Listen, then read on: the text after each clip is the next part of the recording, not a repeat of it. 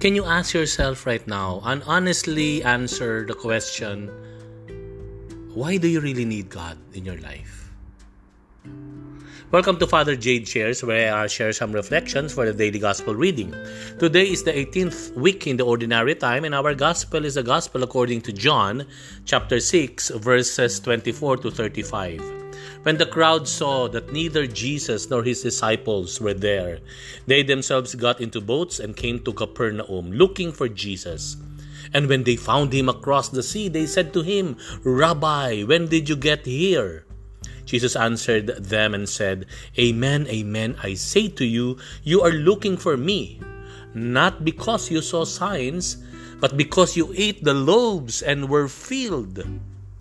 Do not work for food that perishes, but for the food that endures for eternal life, which the Son of Man will give you. For on him the Father, God, has set his seal." So they said to him, "What can we do to accomplish the works of God?" Jesus answered and said to them, "This is the work of God, that you believe in the one he sent." So they said to him, "What sign can you do, that we may see and believe in you? What can you do? Our ancestors ate manna in the desert.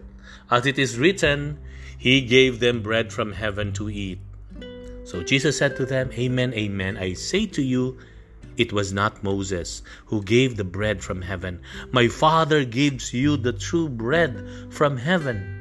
For the bread of God is that which comes down from heaven and gives life to the world." So they said to him, "Sir, give us this bread always." Jesus said to them, "I am the bread of life. Whoever comes to me will never hunger, and whoever believes in me will never thirst." Bakit natin kailangan ng Diyos? Bakit natin hinahanap ang Diyos? The gospel that I just read happened after the multiplication of loaves and fish. That night, Jesus and his disciples left that area, crossed the Sea of Galilee to Capernaum. Kaya nung umaga, nung lumiwanag, nakita ng mga tao, those who ate to their full. Naghanap, nasaan ang Panginoon? Nasaan si Jesus, ang ating guro? So what they did, sumakay din sila sa bangka, tumawid din sila, pumunta sila sa Capernaum, at yun, nakita nga nila ang Panginoon naroroon. At sabi ng Panginoon sa kanila, "Bakit ninyo ako hinahanap? Bakit ninyo ako sinundan? Hinahanap nyo ako, sinundan nyo ako dahil nakakain kayo. Dahil nakakain kayo. And not because of me myself, but for what I did to you, the food I gave you." Yun po ang isang mapait na katotohanan minsan, ng hirap aminin, na kahit sa panahon ngayon, we seek the Lord, we pray, we cry to God dahil meron tayong kailangan. Dahil ang gusto natin yung mga miracles at Himalaya, the things that He can do for us, but not exactly the Lord. But not exactly si Lord talaga ang hinahanap. Yung kanyang kalooban, na mahalin siya. Can you, just to give an image rin, no? Kunyari, magulang po tayo. Ayan. Magulang po tayo at tumatanda na tayo. Tapos ang mga anak natin, may mga pamilya na. Ano po mararamdaman ng isang magulang kapag dinalaw siya ng kanyang anak? At pagdalaw ng kanyang anak, tinanong niya, "Oh anak, napadalaw kayo." Ang sabi ng anak niya sa kanya, "Mami, Daddy, gusto ka lang namin makasama. Namimiss ka na namin. Gusto namin mag-stay muna sa inyo. Samahan kayo sa weekend na ito." Diba sobrang saya ng magulang noon? Sobra, hindi mo maipapaliwanag. Hindi mo kayang sukatin ang kasiyahan ng magulang. Compared natin ito doon sa dadalaw lang yung mga anak kasi may kailangan. Kailangan ho sana namin ng konting kapital, baka pwede hong makautang. O kaya meron kang gusto, meron itatanong, something like that. Parang ganun po ang pakiramdam di ba? Malungkot, nakakalungkot. But the Lord, He had a more serious reason why He asked that. Kasi, kapag ang hinanap ay si Jesus mismo, yung mga himala ay automatic na yan. Yung mga himala, yung magagawa ng Diyos sa buhay natin, hindi mo na masusukat yan because we found the giver and not just the gifts. We found the Lord.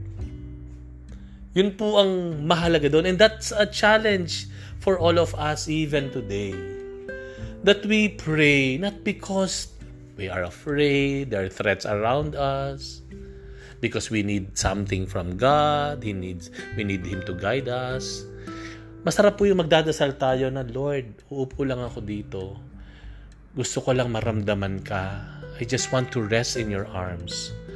I just want to be with you. I just want to feel your love for me. I just want to say I love you. Alam niyo yung mga magbo-boyfriend, di ba? Mag-girlfriend, di ba? After a while, nung umpisa, aligaga, very conscious sa sarili. Ano ba sasabihin ko? Ano may kukwento ko sa kanya? Pero pag nagtagal-tagal po yan, yung pagmamahal nila, ganun na lamang, na kahit magkatabi na lang sila, nakaupo, kahit walang sinasabi, kahit walang ginagawa, they are happy. Just by the mere presence of each other is enough. Masarap yung ganun sa Panginoon. We come to Mass, we attend even online Masses. We attend online Masses. Kahit sabihin mong maingay, maliit yung monitor mo, ang hirap yung audio nung misa, hindi mo mahalos, pero nandoon ka. Because you know you have someone whom you love being celebrated, being remembered during that online Mass. At ang pangalawa siguro po natin pwedeng pagtuunan ng pansin dito, yung sa bandang huli. Ang sabi ng mga tao, give us signs. Remember, sabi ng mga tao, yung aming mga ninuno, nung nagutom sila sa disyerto, pinakain sila ni Moses ng tinapay, that manna. Yung bubaksak na lamang sa lupa, kumain na sila. Ano sabi ng Panginoon sa kanila? Hindi si Moses ang nagpakain sa kanila. Galing sa Diyos ang ipinakain at itinuro ni Moises sa kanila. Ano po sinasabi po dito? Na ang Diyos ang siyang talagang karapat-dapat sa ating commitment, sa ating loyalty. We should really uphold Jesus with utmost value and reverence and respect of all. Okay po, maganda po, we are indebted to person. Tumitingin tayo ng utang na loob sa mga taong nakatulong sa atin. Meron tayong mga hinahangaan. Meron tayong mga pinagkakatiwalaan. Okay, that's good. But if that moment happens na nagkontra yung sinasabi nung iniidolo mo at doon sa kalooban at sinasabi ng Diyos, saan ka pupunta? Sino ang papanigan natin? Kapag dumating yung panahon na yung pakiramdam mo, yung feeling mo, emotion mo is not really inclined towards submitting to the will of God, yung feeling mo, mas gusto mo, ito, mas masarap ito, mas masaya ito, and it will be fun, it will be crazy, dito ako. Kahit alam mong mali, kahit alam mong bumoborder sa kamalian at kasamaan, saan ka pupunta? Saan mo o kanino mo ibibigay ang iyong loyalty? Sa Diyos ba o doon sa pakiramdam natin?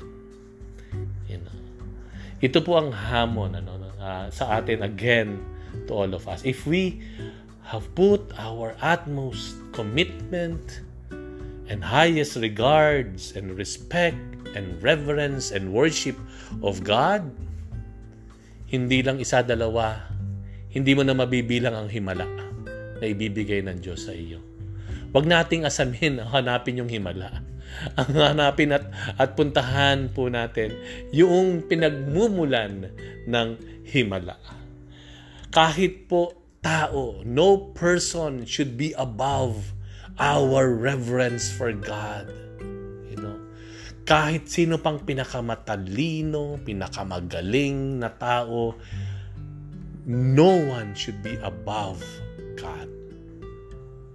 Kaya minsan di po ba, just an example, minsan kapag may tao kang nakagalit, alam mong itong taong ito, lagi kayo nagsisimba, lagi mong katropa yan, when you go to church, and maybe you're part of an organization, siya yung coordinator. Halimbawa, biglang nagkagalit kayo because of some reasons, anong gagawin mo? Ayoko na, hindi na ako a-attend. Ayoko na, hindi na ako magsisimba. That's a clear indication na ang hinanap mo pala even yung friendship mo should not go above your love for God and your commitment to God. Mas magandang isipin na kahit anong mangyari, kahit itong taong ito, na taong simbahan, na alam mong relihiyoso, nasaktan ka, that will not change your commitment and loyalty to God. You will still pursue God and seek God because you know when you have God, you have everything. You have countless miracles in your life, and everything shall be added unto you. We pray. By your grace, O Lord, increase our commitment to you. Grant us the grace to remain loyal to you above all. And grant us that faith that if ever we have you, everything follows. Everything will be added to us. This we ask through Christ our Lord. Thank you for reflecting with me today. We'll have another one tomorrow. Bye for now, and God bless you.